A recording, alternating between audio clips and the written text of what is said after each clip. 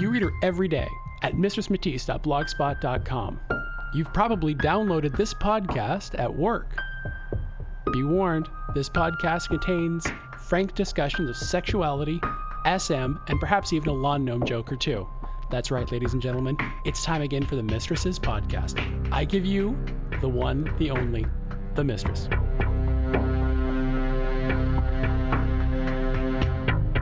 Do not adjust the horizontal. Do not adjust the vertical. For the next however many minutes, we are in control. I don't know what there is to say. Greetings once again. This is Monk, and I am doing my introductory job for the Mistresses Podcast. And this episode 27B, we're going to call All in the Family. Why is it All in the Family there, my dear? Because we have some special guests with us today. All right, shall I go? Please. All right, now probably on, we do it on NPR. Sitting stereo right from me is your long-term partner, the infamous Max. Say hello, Max. Hello, Max. Sitting Hello, Monk. Hello, Matisse. Even more stereo right, or you be righter, is his partner, Puck. I'm more right, and hello. You're the rightest, babe. And of course, always on the far left is me, and less left than me is Matisse. That made absolutely no sense. I'm thoroughly confused. I have no idea. We'll have a chart available, a seating chart that came out. There'll be a test on this later. So yes, we're all here together, all four of us, and this is awesome because I've been trying to get Max to come down here for a while and talk with us and hang out and generally be silly. And so I'm glad that he's here, and I'm glad that Puck came along as well. So all of you have asked me questions about, who's this Max guy, and I get around and call him Darth Vader, and but in fact, he's a fabulous person, and so I thought I would bring him down and ask him some questions so that you could get to know him a little better. So without further ado, we're going to do that. Alrighty. Ask away. You have to sort of plunge in and interrupt people around here, or you'll never get a word in edgewise. Not with Monk and I around anyway. Does he need to do the special breathing? I was hoping not. I kind of practiced that, and I don't really do the Darth thing very well. Well, you did leave your helmet outside. I did. Yes. And the little mouthpiece thingy and all of that. Yeah. Exactly. I have this cool cape on, though. It is quite fat. Oh, don't! You're going to step on it, though. Careful. Yeah. We are in our small bunker where we record this, in our secret location underneath the bridge. There's room for everybody to step on the cape. Exactly. It's so small in here. But there's no trolls. No trolls, and we've already convinced that this is zombie-proof. So welcome to our bunker, Max and Puck.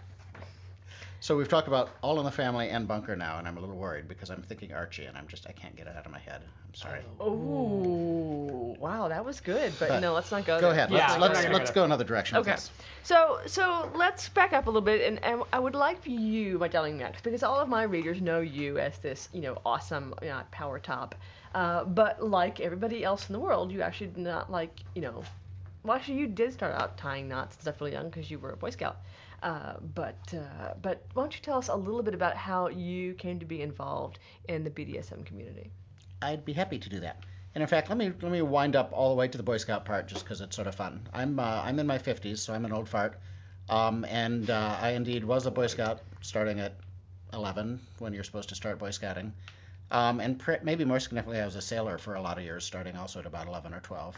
So had a lot of rope work and a lot of knot stuff in my background, and pretty much went from 11 to my early 30s thinking that the reason that rope existed was to haul sails up and tie logs together and stuff like that. And in about 89, I had a relationship change and kind of had an opportunity to explore my own sexuality a little bit. And had always sort of thought kinky thoughts and just sort of thought that nobody really did any of this stuff. And began exploring that a little bit, and have a little story I'd like to tell. This was all pre-internet, if any of you remember that. And so, yes, nobody does. Okay. So in about 1989, I was cruising dirty bookstores because that was the source of sexual information at the time, for me at least, and for many of us. And on the wall was a bulletin board, by which I mean a thing with cork on it and thumbtacks. And there was a 8.5 by 11 thing advertising a kinky group down in Oregon. I was on a business trip called Orgasm. and it was the Oregon Association of SM, and they had little tear-off phone numbers at the bottom of this thing. So I tore off a phone number because I was very excited to find out that apparently there were people out there that actually did kinky stuff. So I tore off a phone number, which luckily didn't say anything on the little piece of paper except the phone number. It didn't say like sex or orgasm or kink or anything. And Pervert, call here. Well, yeah, I was afraid that I would be run over by a bus and somebody would look in my wallet and find this thing that said kink and get me in trouble after I was dead or something. Yeah, you used to be treated or something at the hospital. It was puzzling in retrospect. So the puzzling part is I carried that phone number around for probably 6 or 8 months. And was too frightened to call the phone number. And of course, in retrospect, I think to myself, nobody was going to leap through the telephone and grab me and make me be kinky or something. But I truly was just frightened about calling this phone number. We can only hope. And I carried it around and I pulled it out of my wallet regularly and looked at it, went, and put it back in my wallet. And so a long time went by, and finally I worked up the nerve to go to a phone booth. Remember phone booths? And I called that phone number and it was disconnected. Oh no! Oh no! The tragedy. So another year or so went by, and I heard something about something happening in a bar in Seattle, and there was a bar with a little basement play area, and I went in there, and sure enough, there were people there who were like flogging each other and doing a little bit of rope work, and I thought, oh my God, this is real. People actually do this. And one thing led to another, but sort of my next, there was a store in town called Sin at that point that was a good entry point for me. They sold kinky stuff, and they actually steered me to a party in Vancouver, BC, which I went to when I was up there with my then partner. And they said, oh, you're from Seattle. Surely you're involved in this group called Kinky Couples. And I said, what? And so they, up in Vancouver, BC, told me how to get a hold of a Seattle group that I had not heard of. And that was kind of the beginning of my kinky career there. Wow, I remember kinky couples. I went to some kinky couples parties way back in the day. Can we just pause here for just a half a second? Everyone who has a computer in front of you, think how freaking lucky you are. Yeah. Yeah, it's a lot easier to get information now than it was. There were pretty much no pictures and no bulletin boards, and backs of magazines was and. So don't complain. I can't find the scene. You have no idea how easy you got it. Yeah, I had to get those terrible swingers magazines with the newsprint and those blurry pictures of the guy in the executioner mask and stuff. Yeah, it's bad. It's bad. Yeah, and the bad leather harnesses. Oh, they're very bad. Are there any good? I guess there are some good leather harnesses. There's some good leather harnesses, but mostly on gay men. There's some good chests underneath leather harnesses. I've seen them. Yeah. But again, mostly on gay men. Yeah, mostly on gay men. Exactly. Well, that's a great, and I love the story about the phone number because I did things like that myself way back. It's like you get this little piece of information and you kind of just walk around with it, kind of just thinking, what do I do now? I wonder where this is going to go. What it's done is it's made me very sympathetic. When I'm approached by people now who say, "Gosh, I'm scared. I want to come to a workshop, or I want to take a lesson, or I want to go to a party," and really all of us, or at least many of us who aren't as brave as you, Matisse, find ourselves sitting in parking lots or carrying a phone number or somehow hesitating to connect. And it's not as bad as you think it is once you do it. In fact, it's usually pretty good. But a lot of us carry some fear around before that first contact. Yeah, I mean, I will go to take that a step farther in that, like, the classes that you teach, you're specifically your bondage 101 classes, and I always tell people who are in the Seattle community when they're looking for where do I start when customers come to me, I was like, go this way. Go to one of the Bondage 101 classes at this Seattle Center for Sex Positive Culture. It's been under the wet spot for us. And I remember when I was first coming into the community, going to your classes and attending the Bondage to the Point parties, and you were always there talking to the new people, kind of, okay, welcome to this. This is okay. This is sort of that safe new spot to be. You're really nice that way. You're much nicer than I am, frankly. I'm like, come on, get over it. Just come on. Just step up. Okay, well, so that's how you got started as a kinky person, and I'm glad that you did. And even though we've been partners for 9 years, I actually knew you socially for some years before that. I can remember kind of seeing you around. It's like, oh, there's that guy. Absolutely. Yeah. In fact, I remember being invited to one of your early parties that you did with a former partner, and showing up with my then partner and being very, very excited about being invited to a Matisse party. It was a big deal. I was excited about it for months. I'm glad you were, yeah. It was this ramshackle little dungeon that I had over in the Cascade district. It was this little lean-to. I mean, it was just a terrible little building. The whole thing just sort of rattled when you walked down the hall. But I had some good parties there. We called it the Second Circle Dungeon. Really? Yeah, and it was my first professional dungeon space, and it was just a little hole in the wall. But yeah, we had some parties. No, See, it was a real dungeon, and it was like a real party with like movers and shakers in the kink community, and I was just I was excited to be there. That's funny because I remember when before we ever started dating, and one of the very first opportunities for me to go to the movers and shakers party was one of your guys' house parties, and how psyched we were. My partner Tambo and I to go, oh my God, we're gonna party at Max and Matisse's house. Oh my God, oh my God, oh my God, oh my God, oh my God. Oh, that just charms me. That just charms me. And again, I mean, part of the theme here, I think, is it's easy to forget how exciting this is for new people and how scary and what the barriers to entry are, if you will. And that is why I try and be nice to new folks, is I remember that. I mean, I remember going to Matisse's party and just, I would not say I was frightened at that point, but I was very much minding my P's and Q's and told my partner, you behave yourself. And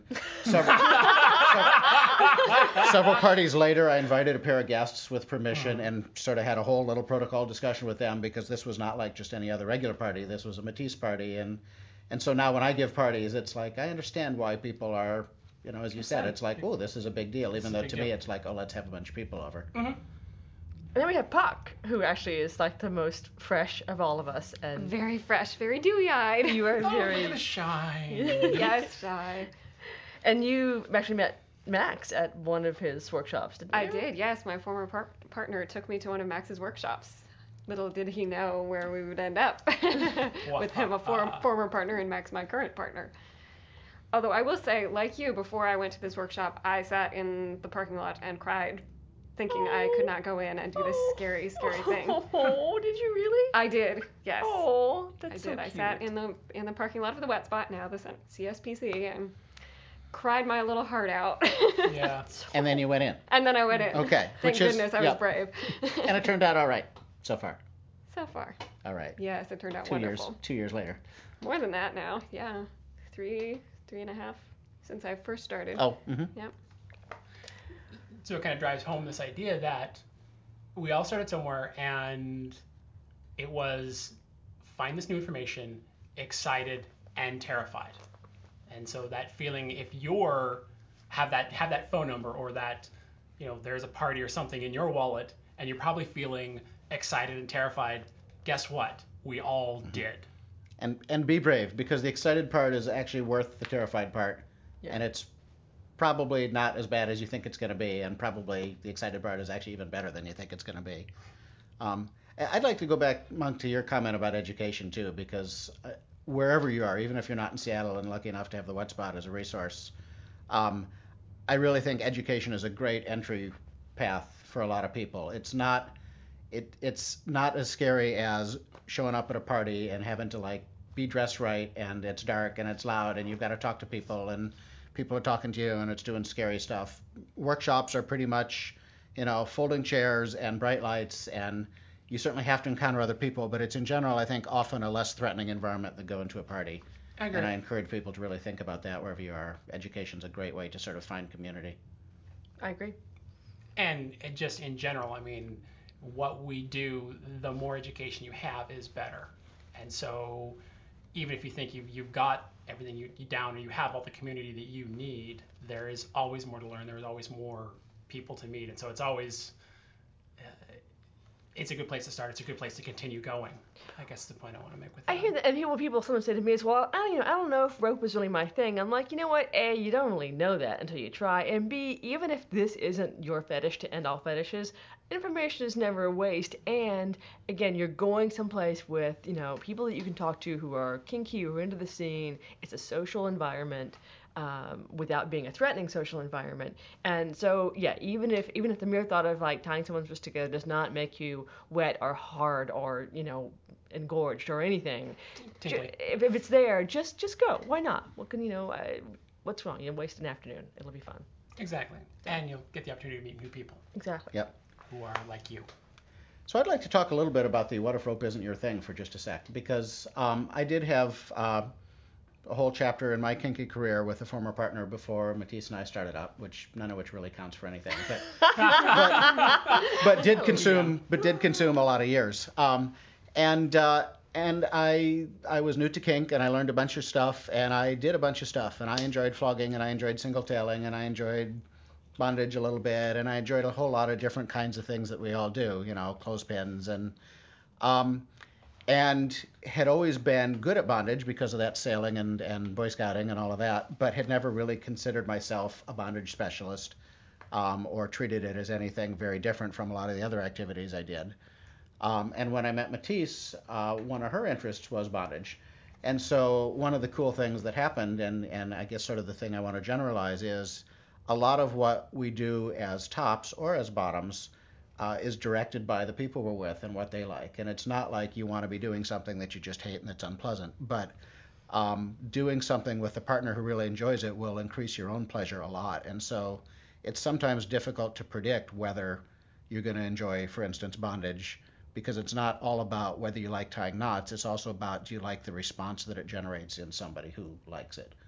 So all of which is just a really nice way of saying that, Max became a really great bondage top to get into my pants. Yeah, pretty much. And it worked. And can you blame him? Yeah, they're nice pants. They're nice. And I am just thrilled to pieces about that. And I just want them to stay there. So I could just start. Boy, we're going to have a lot of new bondage tops next week. That position maybe, I hate to use the word filled, but let's just say that my needs are taken care of very well in that department, given the two men that I'm sitting between. So anyway, moving right along from that. So you became this amazingly fabulous bondage top. You're the best bondage top. Yeah. In my not so humble opinion. So, and then you began to teach. So can you talk a little bit about going from I'm doing this with my partners to I want to teach other people about that? I would love to talk about that. Again, I've taught for a bunch of years in a bunch of different contexts, going back for a long time. And one of the things that I have always believed is that A, you don't really understand something well until you teach it, and B, for me, teaching it is a big part of the enjoyment. It's a whole separate charge to not only do something I like doing, but teach it. So when Matisse and I started up, I actually watched and assisted with some of Matisse's workshops that she was teaching at the time. And of course, you're a fabulous instructor, even though you are often reluctant to do it. But at that point, I watched some of that and thought, well, this is cool. And then pretty early on, The Stranger did a thing in town that was sort of part workshop, part little mini event. And I did some co-instructing there with a gentleman named James Mogul, who went on to great fame with Nawa Shibari. And also was offered, about the same time, was offered an opportunity to teach at an event called Living in Leather in Fort Lauderdale. And did both of those and went, hey, this teaching bondage stuff is really cool. And went on from there to really get passionate about it. And at this point, I am teaching workshops pretty regularly. I teach about once a month at the Wet Spot, and I do private instruction, and I've got events. I sort of try not to travel a lot, and for somewhat to my surprise and great pleasure, I actually have some events coming up in Denver and in Minnesota and some other places around the country. Yeah, so can you tell us, we should probably wrap this up a little bit, but you want to tell us about some of your upcoming stuff, about where people can catch you and what you're doing? I'd be pleased to, and probably the quick version is my website, bondagelessons.com, has got all my scheduling poop on it. Can I say poop? All my scheduling I'm information sorry that on the it. FCC is going to... Yeah, the FCC doesn't regulate us, so just poop right away. Yeah. It's got all my scheduling poop on it and other stuff. But I do a monthly workshop at the Wet Spot on the first Sunday of each month. Pucky's just cracking up behind you. She's is falling out at the word poop because she's about 11 years old right now. Well, poop. Oh, God. This is when we need to go to video blogging because Puck has now turned a shade of sort of maroon. Am I going to have trouble recapturing the Darth Vader thing now? No. Really. Okay. No. All right. Okay. Early October, tentatively, we have James Mogul and Madison Young coming up to do some instruction at the Wet Spot. Wow. Yeah. Later in October, I'm going to Denver for an event called Denver Bound. In September, I'm going to Minnesota to do some instruction, private instruction, and teach some lessons for Minnesota Rope. There's a potential 2-day bondage intensive in Portland coming up in October. Stay tuned for that. And in January, we have the fabulous Midori coming back to do some rope instruction and probably another dinner event like we did last year with Midori. So there's lots of stuff coming up, both things that I'm producing with other people instructing and things that I'm instructing. And then, of course, there is your workshop the first Sunday of every month at the What Spot? What is the long tail? Seattle Center for Sex Positive Culture, cspc.org. It'll always be the Wet Spot to me. Actually, it's not. That's not the website. The website is sexpositiveculture.org. Yeah. Google the Wet Spot. Really. Yeah. Or go to bondagelessons.com and follow the links. That's right. bondagelessons.com. I remember when I bought you that URL. Yes. And I went, internet? What the hell? Yeah. Amusingly enough, Matisse was actually kind of ahead of me on the whole internet and email thing, and I'm kind of the computer professional, and she's just this, little slip of a girl. But as usual, she sort of runs circles around me in a bunch of contexts. So yeah. Oh, thank you, darling. All right, I think that will do it for this episode. 47C. Whatever. All in the family. 27B. 27B. You're so good. He was taking notes, ladies and gentlemen. Oh. Thank you so much for listening to us, and thank you, Puck and Max, for coming to join us today. You're welcome. It was a pleasure to be here. Thank you. And thank you, Monk. Not a problem, darling. This has been the Mistresses Podcast. If you've liked what you've heard, check her out at mistressmatisse.com or read her daily blog at mistressmatisse.blogspot.com.